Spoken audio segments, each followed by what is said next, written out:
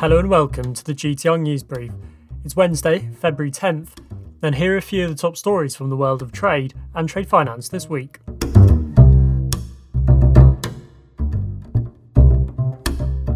US authorities say companies in Iran are using forged shipping documents, vessel impersonation techniques, and UAE-based front companies to circumvent sanctions and export oil. The US Department of Justice makes the allegations in a forfeiture claim filed in early February.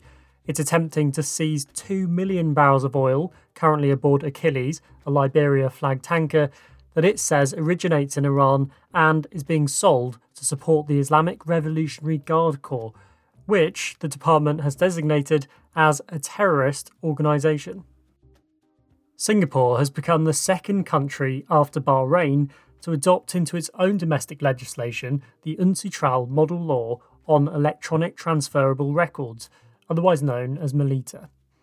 The law amendments, announced by Singapore's parliament last week, sees the city-state grant electronic bills of lading as well as digital promissory notes and bills of exchange the same legal standing as their paper-based counterparts. The move will give hope to many in the industry who have called for governments to put in place legal frameworks for digital trade. Foreign businesses and investors that bet on a democratic Myanmar have been left rattled and are exiting the country following a military coup in which the leader of the ruling National League for Democracy party, Aung San Suu Kyi, was detained. Japanese beer company Kirin has stated it's pulling out of a joint venture with Myanmar Economic Holdings Limited, which is overseen by the military. Meanwhile, Thai property giant Amata said it has suspended work on a large project in Myanmar's biggest city, Yangon. In other news, Dialogue Exchange, a UK-based independent credit and political risk insurance platform, has created a set of free, open common standards for single credit risk insurance as part of wider efforts to bring the market into the digital age. The Single Risk Credit Data Standard sets out unified terms for field names, counterparty industries, and cover required for structured credit transactions across a number of deal types. The aim, Dialogue CEO Ben Heaney tells GTR, is to reduce ambiguity and duplication so that industry stakeholders can easily exchange and use data for their own needs, regardless of how it is created or collected.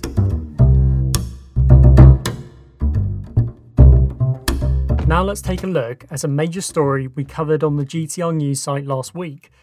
The UAE's central bank has fined 11 banks a combined total of $12.5 million for anti-money laundering failings. While the fines aren't particularly large in size, the move suggests that the UAE is looking to shed its reputation as a financial crime hotspot. Earlier, I spoke to senior reporter John Basquill to find out more. Yeah, so these are penalties for breaches of anti-money laundering rules. So that would typically cover things like identity checks or due diligence on bank clients, monitoring transaction activity in case there's any suspicious, reporting suspicious activity if you do find it, and that kind of thing. These 11 banks that have been fined, they were all told by the UAE Central Bank to improve their anti-money laundering controls in the middle of 2019, and they had until the end of that year to get up to speed. But we now know they didn't do so. There's not a lot of detail from the central bank on what the specific breaches were. There's no suggestion that actual money laundering activity happened as a result of those weaknesses, and the banks themselves aren't named. But this all has to be looked at in the context of the Financial Action Task Force and its evaluation of the UAE, which was published in middle of last year, middle of 2020.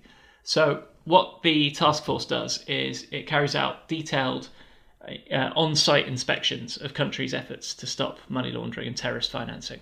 So it will visit banks, regulators, government authorities, and score the country on how effective its controls are. The inspection of the UAE did not go well for the UAE. It got the lowest score possible in several areas, including penalising firms for facilitating financial crime. And it also got the lowest possible score for investigating money laundering, prosecuting money laundering, cooperating with authorities in other countries, and a few areas like that. It's a big deal for a country to be criticised by the task force in that way, because ultimately, if failings aren't addressed over a long period of time, a country can be added to a list of high-risk places to do business. So that would make it a lot harder for banks operating in those areas.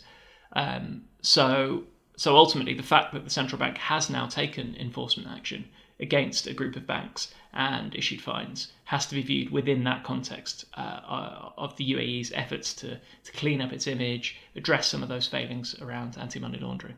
So, John, why is the UAE particularly vulnerable to financial crime and money laundering?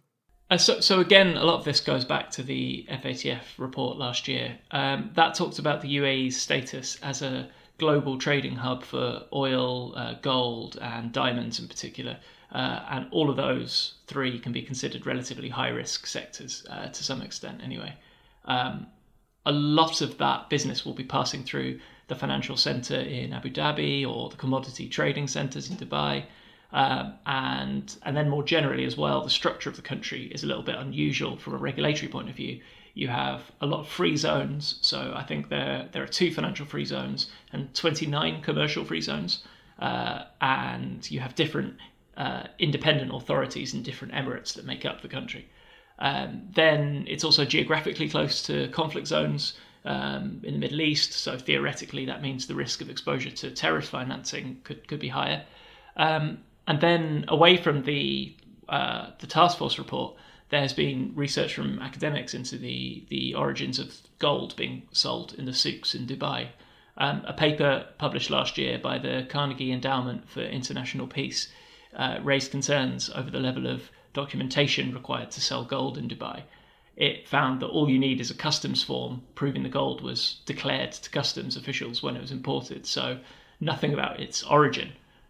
But the paper estimates that around half of gold supply comes from countries that would normally be red flagged under OECD rules, and that was based on 2016 data. Another trend we've seen is the establishment of front companies in the UAE as a way of moving funds around, and that's been more in a US sanctions context. But the underlying idea is the same, that it can be easy for criminal groups to transfer cash through the financial system in the country without getting caught. So if you're a bank doing business in the region, theoretically, that all means you're potentially at higher risk of dealing with an entity or handling funds that have ties to money laundering, terrorist financing, or sanctions evasion. And John, ultimately, these fines weren't exactly monumental in size, were they? Will they really have an impact? Yeah, that's right. The total value of the fines was equivalent to around $12.5 million US, which averages out at just over $1 million per bank. And as anti-money laundering fines go, that is at the lower end of the scale. By keeping the banks anonymous as well, the threat of reputational damage isn't the same as with other enforcement actions where a fine might not be that high, but then the knock-on effects are still damaging. So if you just look at it like that, it's maybe not the strongest deterrent in the world or the strongest incentive for banks to get their systems in order. But that changes a little bit if you look at this as a first step, as a kind of signal of intent. So the central bank says in the announcement that further shortcomings would result in further penalties. It says it will continue to impose financial sanctions in cases of non-compliance over and above these fines that were already issued. So potentially this is just the start of things to come. And if that's the case, banks doing business in the UAE coming up against those risk factors we mentioned earlier might have to up their game when it comes to anti-money laundering. Thanks for listening to this episode of the GTR News Brief. We'll have more stories from the world of trade and trade finance soon. The music used for this episode was provided by Kevin MacLeod with his track Loopster, as well as South London Hi-Fi with their track Sunrise Drive. Thanks for listening.